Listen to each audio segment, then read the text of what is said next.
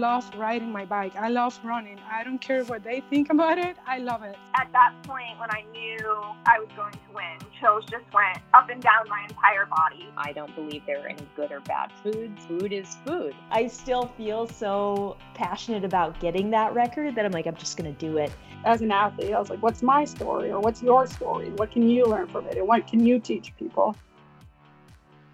Welcome to the IronWomen podcast. I'm Alyssa Godesky here with my co-host, Haley Chura. Haley, you are, 5 weeks out from Ironman Coeur d'Alene. And how are you feeling right now? Do you have any kind of, this is probably like the thick of it, right? Like you're not tapering, you're probably doing a lot of hard work. So what's your mentality? Let's talk about the mental side of things, right? What's your mental side to get through these like tough Ironman build weeks? Because I know they can be very taxing. Yeah, I am definitely in it. I'm not someone who counts down necessarily the weeks and the days. I do have a few athletes racing Coeur d'Alene, so I count down their days and weeks, but I'm kind of able to disassociate from myself. Also, I'm typically writing all their workouts and stuff before I know my own. I think I've talked about this before, but I'm like the kind of person that like I will see that I have a treadmill run and I see about how long it is. And then I get on the treadmill and I look at what the actual workout is, like 10 seconds before I do the workout. Not maybe a little more than 10 seconds, but like, I don't really look ahead at my own workouts. So I just kind of take each day one at a time. I'm definitely in it. I'm getting to where I remember how hard Ironman training is, which is also a good reminder of how hard Ironman is. It's weird how you forget. Like, it's just like one of those things where I'm like, oh, it's not that bad. And I do remember like, especially last year in Mont Tremblant, like when I was racing and just on that run, and I'm just like, wow, this is so hard. And afterwards, I mean, it's why I almost didn't take the Kona slot, because it's just, those races are really hard. They're really long. They're really fast. Like you're going as fast as you can for like 9+ hours. And so it's a really hard thing. And the training kind of does match that. So now that I've reminded you that the time is coming closer and you're about 5 weeks out, and you are coached by Matthew Rose of Dynamo Multisport. So does Matthew typically give you like a Ironman prep workout that now you're like, oh, I bet this is like coming into my future probably pretty soon, even if I'm not looking ahead to see it? I don't. Actually, I'm not the kind of athlete who does camps or does Ironman Ironman simulation workout these days. I think in the past I did, but now I'm just at a different point in my career and I'm a little bit older and I have a big base. And so it is more about just consistency day in, day out. And it's not really any specific big sessions. I mean, I've definitely had longer bike rides than I was doing earlier this year, which the nicer weather and longer days make those so much easier. And, I mean, there's certain sessions I'm doing a lot of stuff kind of similar to what I did last summer before Tremblant, I think, slightly different, but kind of similar because it seemed to work really well. And I probably do a lot more intensity now than I used to. And so it's just about more like taking care of myself in between sessions, and I kind of just take each day one at a time. And, I'd also add that like, I don't know. I don't know if my plan isn't necessarily like right for everyone, but I know that I'm closer to the end of my racing career than the beginning. And so that's something I tell myself. I'm like, your life isn't always going to be like this. So like, yes, these sessions are really hard, but you only have a few more opportunities likely to have these kind of hard sessions and challenge yourself like this. And so I try to embrace that, because I do know there'll be a time when I'm not doing this and I'm probably just spending my Sunday lounging. What do we think normal people do on Sundays? Like lounge, maybe watch some football. What else? You go to brunch. You get like some mimosas and like Bloody Marys. I mean, I guess I could do that too. It's just like, then I would have like some GI issues. Yeah, quite a run after that. If I did a mimosa brunch mid-ride. But no, I mean, I think that that's kind of a fun thing in life, is that you have like different seasons, and who knows, I'm not saying like, this is immediate, but I know from just all of life, I feel like there's times like when I was a swimmer at Georgia, and it felt like that would be the rest of my life. And wow, it's been 15 years. Oh my gosh. Oh my gosh. You know, so it is like one of those things where you just have to like kind of embrace the time that you're in. And just, that's like when the going is hard. And even just season wise, I know that this is a 5-week period when I'll be doing this. And then, you know, I won't. And so it's not like I'm going to be doing these kind of same long sessions forever. Yeah. Which I have to remind myself that in the race too, sometimes. Cause you know how like when you're out there on the run, especially, and it's just like, this is like where I live now on this like stretch of highway with no sign of an aid station, dying. And it's like, especially Coeur d'Alene, which you have raced, you know, several times, you've been on that run course, like you could run it with your eyes closed. And it's just like, you know what you're in for, you know, and like that far out section. Yeah. Like there's no one out there. Like running up to that bridge is always like kind of fine, I feel like. And then you pass that bridge or like overpass or whatever that thing is that you run under, and you're like, oh my gosh, I still have to go all the way till the end of this road, basically. So yeah, it's, but it's beautiful there. And you always get to pass the spot where Mike Twalsik jumped in the lake to cool off that one year. And remind yourself that you won't jump in the lake. Last year, like, or I guess 2021. I mean, I remember talking about that or thinking about that. And I was like, I understand why he did that. Cause I am like, oh my gosh, it was so hot. But, you know, at least this race, usually in the neighborhoods and stuff, it's pretty well supported with, people with hoses and stuff. So let's just like cross our fingers for no drought. So they are out there with their hoses to not like save me, but also crossing my fingers that maybe it's not 103 this year, but it's gotten warm here in Bozeman, like very quickly. So I don't know what that means for Coeur d'Alene, but I'll be ready. I'll be ready for anything. And sometimes I think the harder days do favor me a little bit, because I do think it, you know, the experience of having been there before helps. And then, you know, just, I don't know. I think sometimes like suffering brings out my best. I wish I wasn't like that, but you know, it kind of just happens that way. Well, that's where like Ironman is fun, because experience does matter like so much, right? Because so much of these long, hard things is mental, and it's about patience and things like that. And having the experience and doing it for years and years, right, gives you that. So you can race differently and you can trust in that. And I think that, you know, brings a lot of good. I had actually 2 athletes racing the Keys 100 this past weekend. And, so it was like talking to people beforehand, you know, just, I mean, it's going to be 1,000 degrees, right? In the Florida Keys. I can't imagine how hot. Running 100 miles. And it's like, no shade. Yeah. So like pre-race prep there is so much about just like patience and trust, and right. And like, they're newer to that. Right. So they don't know, but I'm like, you just have to trust me on this one, because it's something that you don't know until you experience it. So if you can listen to your coaches and kind of leapfrog that experience. Did they finish? Did they both finish? Yeah. And Haley, I think the numbers on this were insane. I was tracking and watching the like DNFs list grow and grow. I think about 200 people started.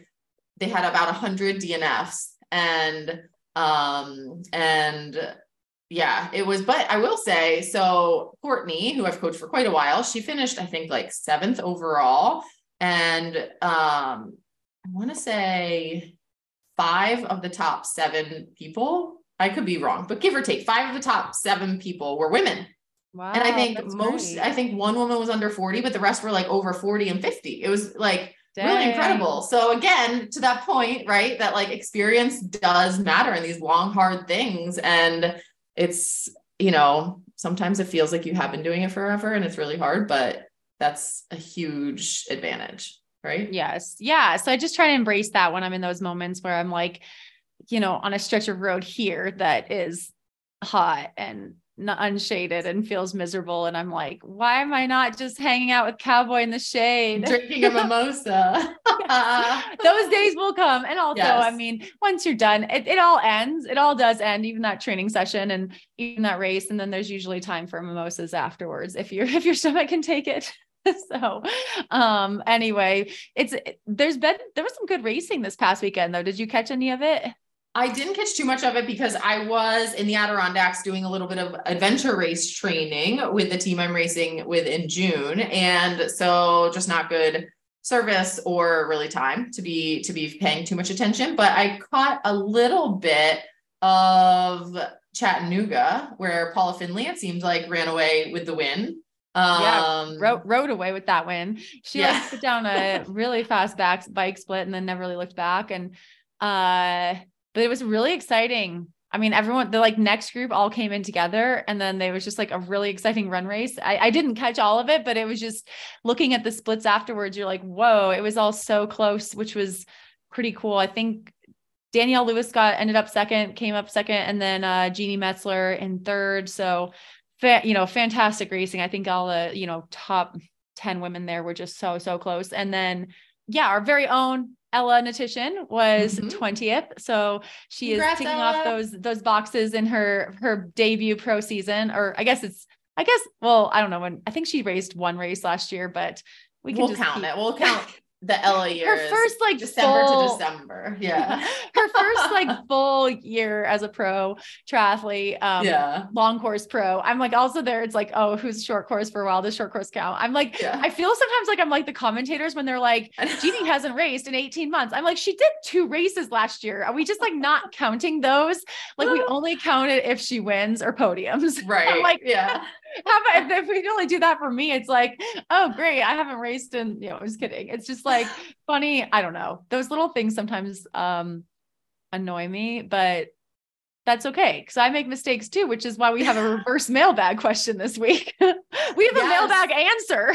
Yes, we have a mailbag answer. So thank you so much to Jordan Blanco for writing in and giving us some help with our confusion that we had last week about the WTS racing and the wait list. We talked about Gwen going to Yokohama and like waiting the wait list. And then we realized as we were discussing this, that we actually had no clue how like wait lists work and like any of that. So Jordan is kind of in the scene and helped us figure it out. And so, well, she didn't help us figure it out. She told us how it works. So, which is very helpful.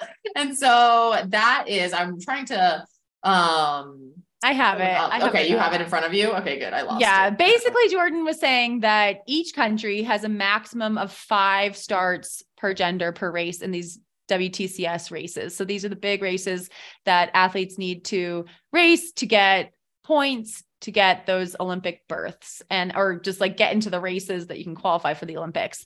And so the wait list goes by rank, but if your country has maxed out its 5 spots, then you're at the bottom of the wait list. So Gwen was last on the list, actually, when she went to Yokohama because her ranking is low because, she's taken 7 years off, but also because USA had so many strong athletes. They had 5, they had 5 athletes in that women's race.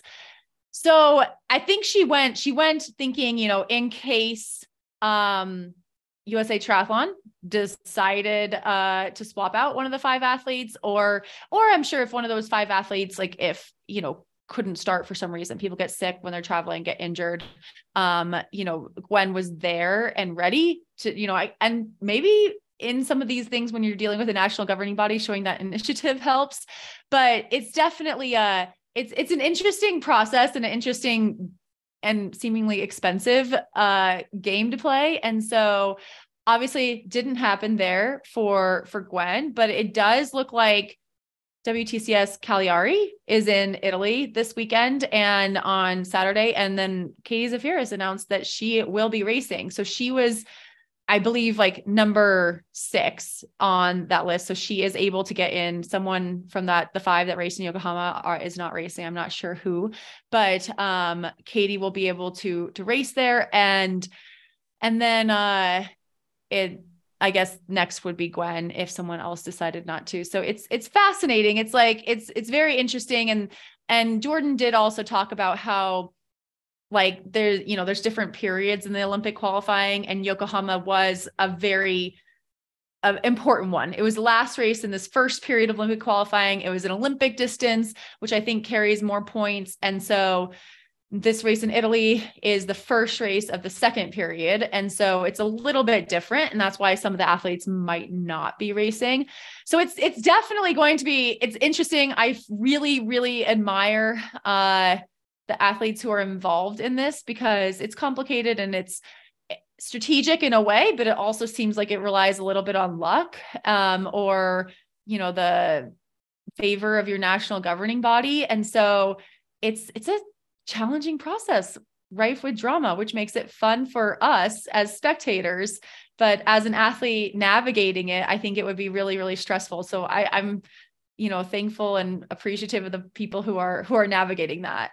Yeah. Thanks to Jordan for helping us with that. And hopefully Cagliari will be not really bad weather. I feel like one of the other sporting events, the Giro, that I haven't really been paying too much attention to, but seeing some noise in the background, was that really bad weather, and Italy's been having some of the worst weather. I saw a headline of the wettest Italy in 100 years or something. So hopefully things can dry out a little bit before the racing to take place next weekend. And that doesn't. Oh my gosh. After Yokohama, could it be wetter? I know, right? It's so yeah, good luck.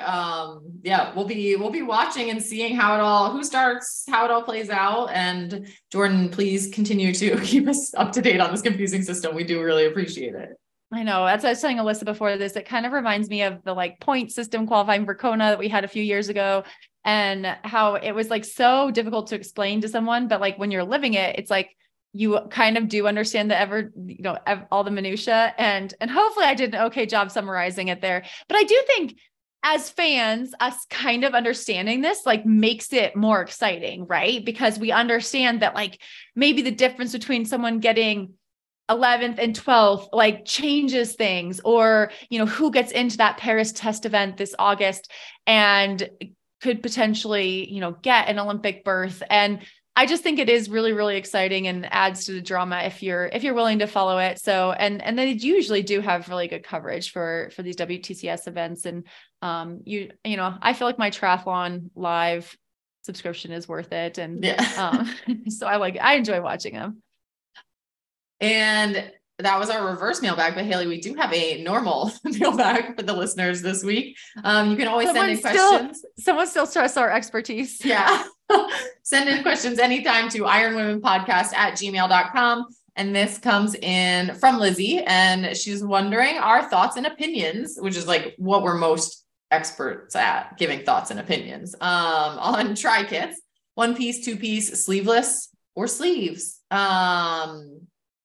Thoughts and opinions. So I will say that I very rarely am racing in triathlon apparel these days, but I would always try and look at it from what is fast and then what is comfortable, kind of similar to how I would fit my bike, right? I'd take a look at what is out there, what the technology is saying is fast, and then maybe experimenting with that. And then if it was comfortable, great. If it was going to make me actually slower because I was very uncomfortable, then I'd be all right, next option. Right. So that's similarly to how I would race. And so I always went with 2-piece, aero kit with sleeved aero sleeves.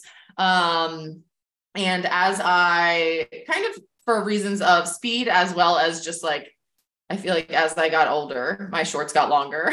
So that was the thing too. But in general, people who go to wind tunnels see that the testing shows covering more skin versus having tank top, is technically faster. But then you see people like Emma Pallant, right? Holly Lawrence racing in a bathing suit, and they're very fast, and they are comfortable and fast in those outfits. So by all means, I would never tell them not to be racing in that, right? Just for what the wind tunnel testing people might say. So I found the 2-piece to be convenient because it makes bathroom stops easy. It was just more comfortable for me to run in. It was also more versatile. I like to do some running, trail running and stuff in aero tops and other activities. So it's nice to have those. But I also like a good tank top, regular tank top shorts kit as well. I can see the perks to everything. So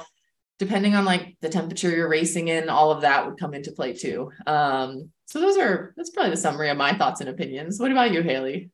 Yeah. I mean, I think it's so great that we have so many options now, because we didn't the sport not that long ago, there were not that many options. And I think I've told the story, one of my early races, one of my swim friends watched me and she was it looks like you're wearing really tight basketball shorts. And I always remember that. But I, for many years did a 2-piece. I think I did one really hot race once, and that was where I wore a sports bra and I took the arrow sleeves off, and it felt so amazing. I haven't gone back since. Now I always run in a sports bra. And so that was like a big change. And then, I too would do 2 pieces just because I felt like I, frequent porta potties enough that I liked that option. But this year I have gone to a 1-piece kit, and I do really, really like that. And I just swim in it. Like I would swim with an arrow top on before too, even with a swim skin. Because for some reason that feels okay to me, but for some reason running in sleeves feels hot and very constricting. I have really broad shoulders, and so I think that's part of it. But this year I've been racing in a 1-piece kit, and I've really liked it. I do feel like it's faster on the bike, just to have fewer seams and to have my arms covered, faster on the bike. It's also really good for sun protection. So if I think of like my early Kona days, I had horrific sunburns, no matter what, just because, again, with more seams, you also get friction, which even there's no amount of sunscreen you can put on that's not, after so many hours out there, that's still protecting you. So that's a really, really nice thing about more fabric as well. It's faster, and you are protected from the sun. And there've been a lot of like advancements in fabric technology. And I do think some fabric now, it has like copper in it, and it helps like reflect the light, even if it's a dark color, which is just like fascinating to me. And so there are ways that to help keep you cooler. I do still pull down my 1-piece kit to my waist and just tuck it in and run in a sports bra. And I just love how that feels. So I just can't, my shoulders again are like, they feel really constricted when I run in with sleeves. And I mean, even in day to day, like for me to run in long sleeves, it has to be pretty cold. And, I just like how that feels. And then if I'm pouring water on myself, I like it being directly on my skin. And maybe it's psychological, but psychology is a big part of racing. So that's what works for me. And then, hey, it's also easy if you do have to go to the porta potty, you can just get in there. Cause I guess there's some aerodynamic benefit on the run, I'm sure, but honestly, the paces I'm running, I don't think I'm that concerned with like aerodynamics. Plus you watch like 100-meter sprinters and they're not wearing like aero suits. So no, and they have like fancy hair and jewelry and all of that. So it can't matter that much. Yeah. No, I don't think it's the same as like on the bike and even swimming, like having, fewer wrinkles, all that. I think running comfort is everything. I've never totally changed in an Ironman, where I know you see some people do that. Like actually, I did in my early days. I definitely did in my early days to running shorts and a breezy tank top type of thing. Yeah. And it's not, I mean, honestly, especially if you're willing to get naked in the changing tent and like, just do it really fast. I mean, you can change like before someone puts a shoe on, so you could definitely not lose any time, change and be in whatever you're comfortable in. To do the run. I mean, and sometimes for a hot race, like I've definitely considered doing that before, because it is sometimes cooler just to feel like you're in breezy running clothes, right. Or kind of just like a refresh, like, okay, I don't know. I think there has to be some value in that. And you do see some people. So I do think kind of going along with yours, you have to think about what you're most comfortable in. Like there's not one right answer for everyone, because there is a comfort piece to it and a psychological piece. And again, luckily we have options. Yeah. Oh, the days with no options. That was rough, but thank you for the mailbag question, Lizzie. And again, IronWomen@gmail.com. Send in the questions anytime. Yeah. And we have 2 interviews this week, which are very exciting, but they are related. This week we're investigating name, image, and likeness deals. So NIL deals. And this is a new thing in NCAA athletics that has popped up over the last couple of years. I think California was the first state to pass a law allowing athletes to make money, NCAA athletes to make money off of their name, image, and likeness. And a lot of other states have followed suit. And so now you have USA Triathlon getting into the mix, and USA Triathlon's involvement in NCAA women's triathlon has kind of been unprecedented on all levels, because national governing bodies don't usually get involved in NCAA sports. But initially they offered grants for new programs. They helped get that sport over that 40-team threshold so it can become a fully fledged NCAA championship sport over the next couple of years. And assuming, they're hoping that this creates an Olympic pipeline for them with tons and tons of talent in the years to come. So USAT is going a step further now, and they started a name, image, and likeness collective, and it's called Watch Us Thrive. And this is a way that NCAA triathletes can earn money while they're in college. So we talked to Paralympian Grace Norman, who has been a past IronWomen guest. She joins us again today, but this time as an ambassador for this brand new program. She tells us about why USAT decided to start this NIL collective, how it hopes to help NCAA athletes, and how all of us can contribute. So we'll have that conversation after the break. Hi, Grace. Welcome back to the IronWomen podcast. Hi, thank you so much for having me. I'm excited to be here. Yeah, we have you in a slightly different capacity this time because you are actually the ambassador for USA Triathlon's new name, image, and likeness, or NIL for short, collective, and it's called Watch Us Thrive. So can you help us understand what an NIL collective is? Yeah, so an NIL collective stands for name, image, and likeness.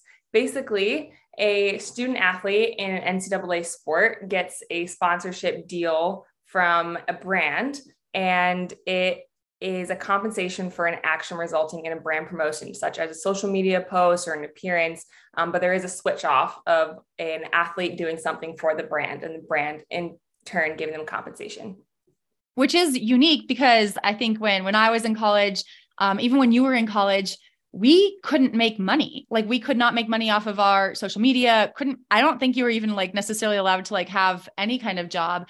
And so this is a way that student athletes can make money while they're in college.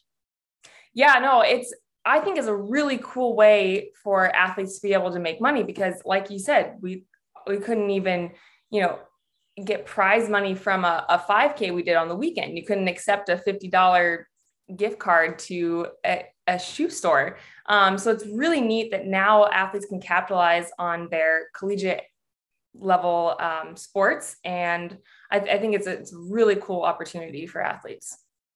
And Grace, it's our understanding that it's actually a little unusual for a national governing body like USA Triathlon to create an NIL collective. So why has USAT gone and kind of made this effort? Yeah, I was really impressed with USA Triathlon. Apparently, USA Triathlon is the first NGB, national governing body, to start an NIL collective. They're doing this because they are committed to the development of women's sports, and especially women's collegiate triathlon at the NCAA level.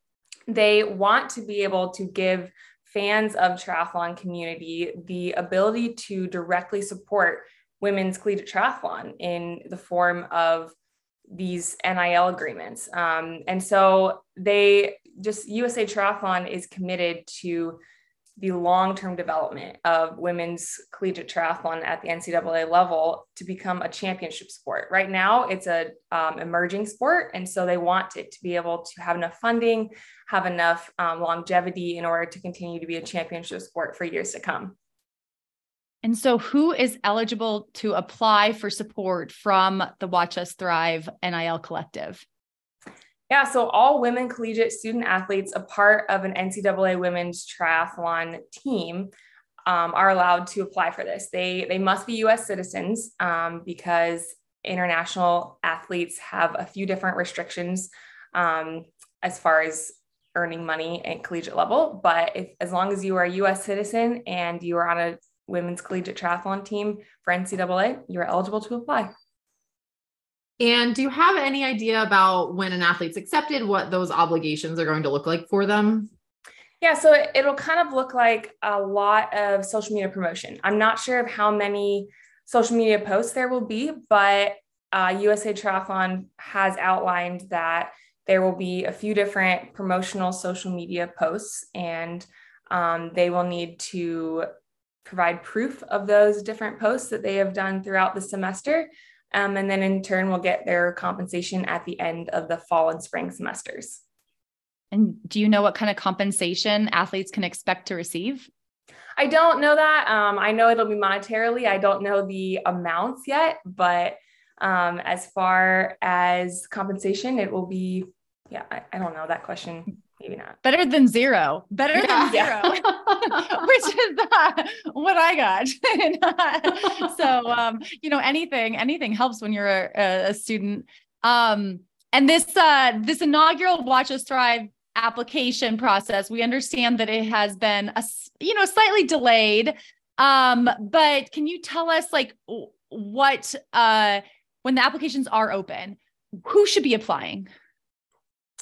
Yeah, so this inaugural class of the NIL Collective, if you want to apply, for me, it's the whole part of this collective is to further women's triathlon and collegiate triathlon specifically. So if you have a passion for the continuing sport of women's collegiate triathlon, please apply. If you want more funds in order to be able to race more different places, get better equipment, in order just to continue to further the movement of women's collegiate triathlon, please apply. We need more spokespersons, more people to promote women's triathlon, especially at the collegiate level, so we can get this to a long-standing championship sport.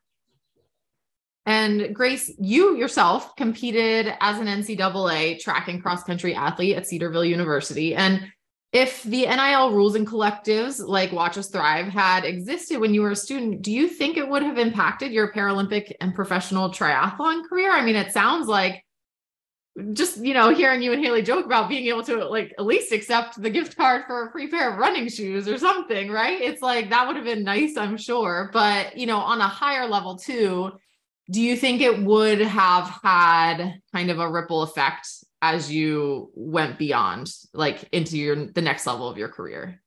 Yeah, 100%. I think starting off at a collegiate level, it's already high level athletics, and not being able to promote your brand yourself in a way that you are compensated can be difficult. I think it will help these athletes learn how to promote their causes themselves in a way that will continue to help them grow into professional athletes and take that post-college. I think it also helps enter them into the world of deals and sponsorships and learning how to work with brands and how to work with themselves on a brand level. And so I think for me, it would have been a really cool teaching moment. In college, you're developing, you're becoming who you're setting your groundwork for the rest of your life. And so, and that can be in athletics and sponsorship deals, NIL deals. I think it's a really cool opportunity, but yeah, I think it would have been a cool kind of stepping stone in my athletic career. My post-college career would have been really, really cool. And it would have definitely helped with the expenses of travel and everything that involved, especially in triathlon. I didn't compete at an NCAA level in triathlon, but knowing that at the professional level, it still is expensive. I can only imagine how it is in college. Yeah, right. I feel oh, sorry, but no, I'm just thinking about buying goggles. How that was such a stress when I was in college, because we got a lot of things provided, but certain things aren't. Wait, they didn't provide you with goggles?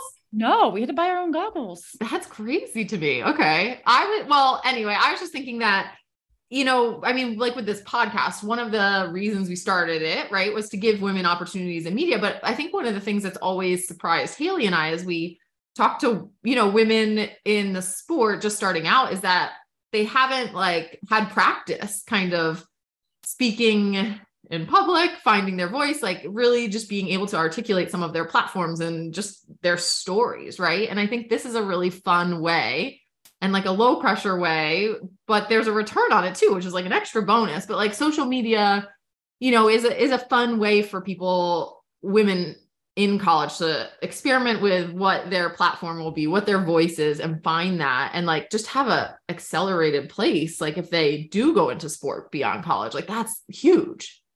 Yeah, no, I think it's a great way for them to practice creativity, finding, like you said, finding their voice, kind of shaping who they are and who they will be post-college. So yeah, I think, and with the compensation, you can't, that's pretty great. Goggles for everyone. There we go. I'm excited for the future. I think Watch Us Thrive is donor funded through the USAT Foundation, which means our listeners can make a tax-deductible donation to help fund this collective. So if someone is listening and they want to donate, where should they do that? I believe you are able just to go to usatriathlonfoundation.org and there, I actually don't know. I think it's there. Yeah, there is we'll make sure we include the link in our show notes because it is a pretty easy little like, click on this, donate, pick your amount. Yeah. There's a Watch Us Thrive collective donation and it makes it very easy. You can either click the pre, 50, 100, 200, or you can put your selected amount, but the donations are tax deductible and it goes directly towards furthering the women's collegiate triathlon. And Grace, since we last talked to you, you won a silver medal at the Tokyo Paralympic Games. You won your third world championship just last year. And most recently, we saw you race and win at the Super League Arena Games in London. So how is 2023 shaping up for you? And are you focused on the Paris Paralympic Games next year?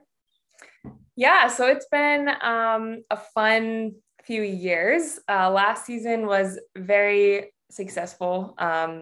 It was a lot of fun. I had a complete undefeated season, which was pretty phenomenal, taking my third world title. Going into this year, we are taking, the big goal is qualifying for the Paris Paralympic Games next year. It's more of a back-ended season for me, with a lot of racing in the back half. So racing really won't pick up until July for me. I had a few openers. I had one in Sarasota for our Conti championships. And then I did I went to Super League in London and had some fun at their second ever para division race. Very strange, fun race. But yeah, this year I'll be at a few World Series events later in July at Montreal and Swansea. And then the Paris test event this year, which will be really, really cool to be able to see the course, which they just released the course for the Olympic and Paralympic Games. And then finish it up at World Championships. So it'll be a fun, quick season, but the goal is to qualify for Paris this year. If not, definitely solidify my spot following March. And we are definitely looking at Paris 2024. Have you had a chance to really examine the course? Were there any surprises or anything like that? No, I haven't really looked at it quite yet. I looked at the just the outline of it and kind of how many laps. I think it's a 5-lap bike course, a 2-lap run course. And I believe there are 2 different transition zones. So that stood out to me, where in the past games and most races, we have just one transition zone. So it'll be a little technical with the timing, but it'll make it fun. And apparently it's, along beautiful river, I believe. And so I'm excited to kind of check it out this year. It's like right there, like in the middle of Paris, right? I mean, it's like very urban. Yeah, that's what I've heard. I want to like Google map it and kind of see all of the, like what we're going to be seeing, but yeah, very excited for that. I don't know Paris. I've never been there, but I'm like, I just can't wait for the photos of like people racing and like Eiffel Tower in the background. I don't know if that logistically, I have not looked at the map closely either. And I don't know the layout of Paris, but that's what I picture. It's just like all these historic markers and, you racing by them. But Grace, thank you so much for telling us more about the NIL collective. We're excited about USAT's involvement in NCAA triathlon. We're excited about your involvement as an ambassador. Thank you for being an ambassador. And we will also be cheering for you on that path to Paris. I like a little alliteration, but we're very, very excited about those upcoming games and your 2023 season. So thank you again. Well, thank you so much. So at the time of this recording, it looks like the NIL applications are not yet available, but we'll keep an eye out on that and try to alert everyone in case we have any current or aspiring NCAA athletes who want to apply for that Watch Us Thrive collective. And in the meantime, you can find the link to donate to the NIL collective in our show notes. Now, our second interview is along these lines of NIL deals and NCAA triathlon and how they're both relatively new and growing together. And I did a little digging and I was able to find an NCAA athlete with an NIL deal, NCAA women's triathlete with an NIL deal. It's a little, it was harder than I expected. But again, both things are quite new. So Kennedy Calcagno is just wrapping up her freshman year at Texas Christian University, which will make their much anticipated NCAA women's triathlon debut this fall. So this year, Kennedy and the rest of the team actually did a practice season. And during that time, she took classes, which included a class specifically about NIL deals. So Kennedy tells us about her class, how she landed her first NIL deal and what kind of work was involved with fulfilling her duties with that. And, what kind of dream brands she'd love to work with. We'll have that conversation with Kennedy next. Hi, Kennedy. Welcome to the IronWomen podcast. Hi, thank you so much for having me. So I believe you're currently finishing up your freshman year at TCU. And while we're all kind of learning as we go with NIL deals for NCAA athletes, you have actually received or, inked, I don't know what the terminology even is, an NIL deal. And you've taken a college business school class on NIL deals. So we're so excited to chat with you. I know this is sort of a broad question to start with, but can you tell us about your class? Yeah, so it's a class in the business school, mainly dedicated for athletes. Anyone can take it, but the class is mainly athletes. And it just kind of teaches us the history kind of NIL and how it came to be, what NIL is, how it applies to us and how we can implement it. And it's really cool because since the NIL world is changing every day, we get live updates and news about current NIL. So I think it's been really helpful. Was there anything surprising from the class that, you learned and you maybe shared with your teammates?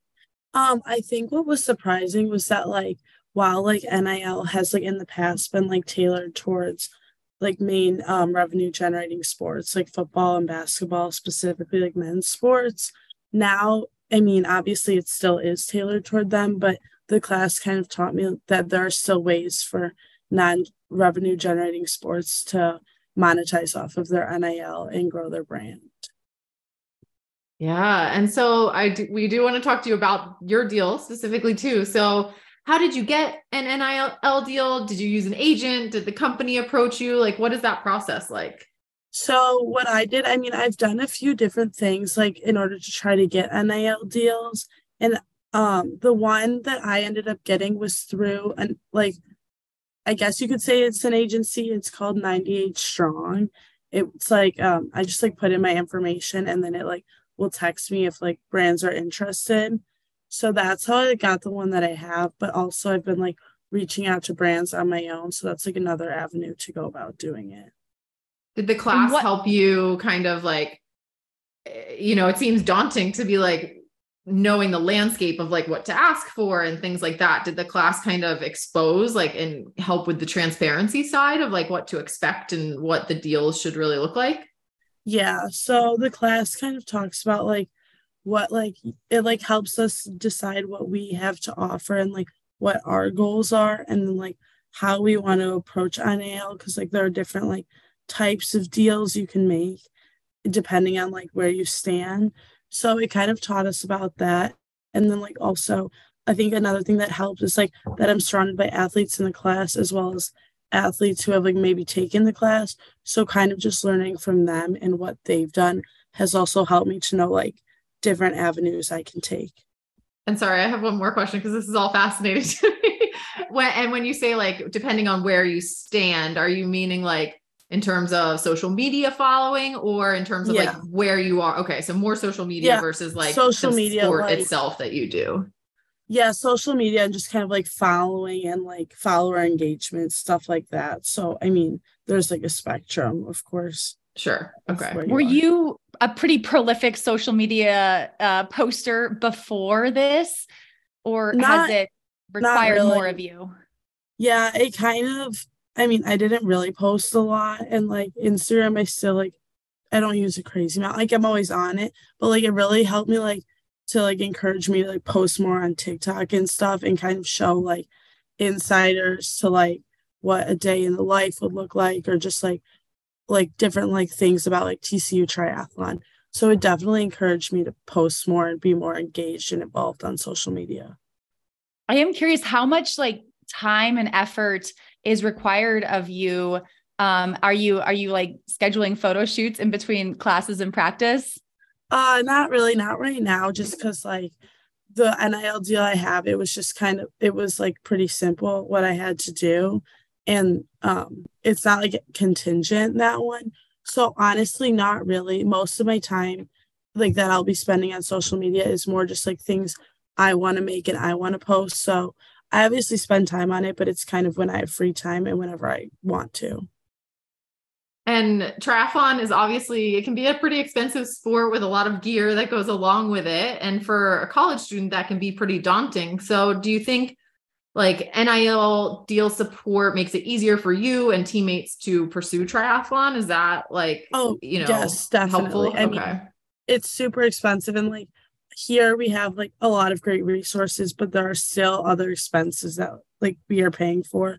And so like any NIL money definitely helps. Do you have any dream brands that you'd love to work with? I mean, in the future, I'd love to work with like maybe some type of athletic wear clothing brand like Athleta or something, or even like a jewelry brand like Kendra Scott, or also like healthy like foods or drinks like an acai bowl place or like a kombucha brand or something. I love it. You never know who's listening to the IronWomen podcast. Yeah, exactly. And USA Triathlon is launching the Watch Us Thrive NIL Collective, and it's taking applications in the coming months. So do you plan to apply? Yes, definitely. I didn't know this was an opportunity available, but I'm actually really excited about it because I didn't really know that USA Triathlon was doing a collective. And we learned about collectives in our class. And it's basically like collectives usually go towards, at like my school at least, towards like football, basketball, and like a few top like women's athletes in like money generating sports. So I'm definitely excited to be able to apply to a USAT collective. Can you help us understand what the difference is between a collective and an individual NIL deal? Because I'm not totally clear on that. Yeah, so there are actually 4 different types of NIL deals. So collectives, it's basically a pool of funds from donors and boosters that like basically gets distributed somewhat among the athletes. And it's not like pay for play, but it's just like, I don't know, funding. And like athletes would do something in exchange for it, like something that the collective wants probably. And then a brand deal is something that people with a lot of following have. So that's like the top athletes that you're seeing on social media getting like brand deals with top companies. And then the other one, PR brand deal, that's more like smaller brand deals for people with less of a following. And like, so it impacts both the student athlete and the brand. And those typically occur with like a lot of PR brand deals. Like a company will do a lot of small ones because it's not costing them that much, but they're getting a lot of exposure through it. And then the other type is an entrepreneur deal. And it's like that the athlete itself has the opportunity to be an entrepreneur for themselves, maybe by starting their own clothing company or selling trading cards with their NIL on. So those are the 4. Wow. Okay. That definitely helped clear a lot up in my mind. So thank you for giving us that like mini brief there. And you made history as TCU's first women's triathlon signee. And I think you're just finishing a practice season ahead of TCU's planned inaugural season in fall 2023. So what made you decide to race triathlon at TCU?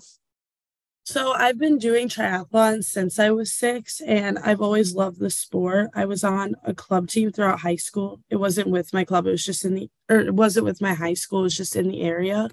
So I definitely knew I wanted to pursue it in college. The question was where. And I had heard that TCU would be getting a program, but when I was doing my college search during junior and senior year, TCU still didn't have a coach. So I didn't really think that was a possibility.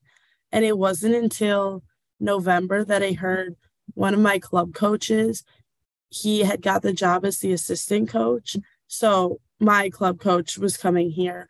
And then also the head coach had already been coaching with the club coach, and her daughter's actually on my club team. So I was already familiar with the coaches.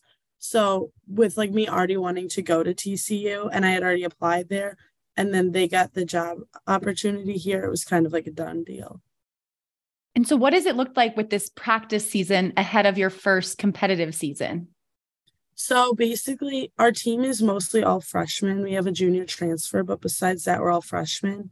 And we've been training together all year as if we were going to be racing. So we've been in full 20-hour weeks in the fall and the spring.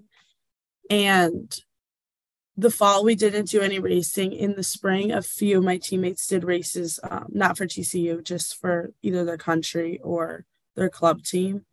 So yeah, it's been actually really good to like get close with the team and get used to the training schedule, like fitting in with the college lifestyle and like classes and everything. How has it matched your expectations of what, having done triathlon as a child since you were 6, like, does it fit in pretty seamlessly with your college lifestyle, or is it like a lot to juggle with 3 sports? I mean, it's definitely a lot to juggle, but our coaches and the staff have made it so easy to make the transition. So we were able to get all of our workouts done in the morning, and we do them all together with our coaches, of course. And so with that, and then all of the academic advisors and like tutoring that they provide for us here, we're set up for success with school as well as athletics. And how do things look heading into the summer and then that fall season of racing in the coming up? I mean, is TCU one to watch? Yes, definitely. We're really excited to get out there and race. We've been working for it for over a year now. So we're really excited, and we'll definitely be a team to watch. Kennedy, thank you so much. Yeah, I have goosebumps. I'm excited for like collegiate triathlon. Like, yes, we're excited always too. pump me up when we get to talk to students. So yeah, it's such good work that you guys are doing. Thank you. We'll be sure to link to all of your social media so that everyone can follow. And then we'll also be cheering for you this fall season. Thank you so much for talking to us and teaching us more about NIL deals. Of course. Thank you for having me. So Alyssa, I did confirm with Kennedy that her first NIL deal was with Olipop. Have you had Olipop? I haven't, Haley, but now I'm going to go run out and get it. I feel like, do they sell it at Target? I feel like they probably do. They sell it at a lot of like stores here in Bozeman, because I am a huge fan. Okay. Like I am like a beverage connoisseur. I feel like in a way I am like, a marketer's dream, because I love trying all the new drinks. Hydration is important, but I really, really do love Olipop. And I've done some taste tests, on different kinds of these like probiotic sodas. Mm-hmm. And, I really do love the root beer Olipop. And I also like ginger lemon, which is, if you like ginger. And then when it's really hot, sometimes I think this is like a tropical flavor. So when I'm like really doing hard Ironman training, it's like nothing better than to come in from a hard workout and like crack an Olipop. So I'm excited that they're also supporting, student athletes like Kennedy.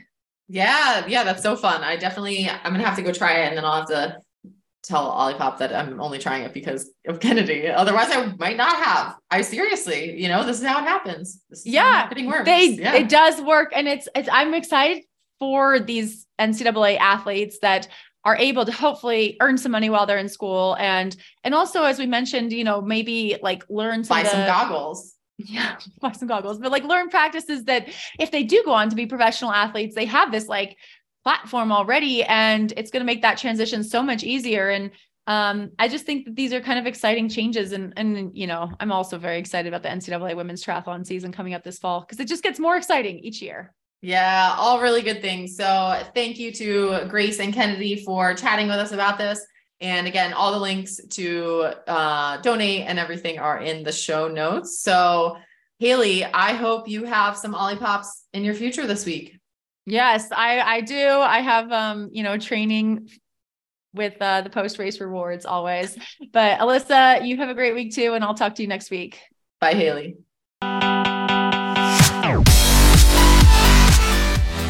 You've been listening to the IronWomen podcast hosted by Haley Chura and Alyssa Godesky.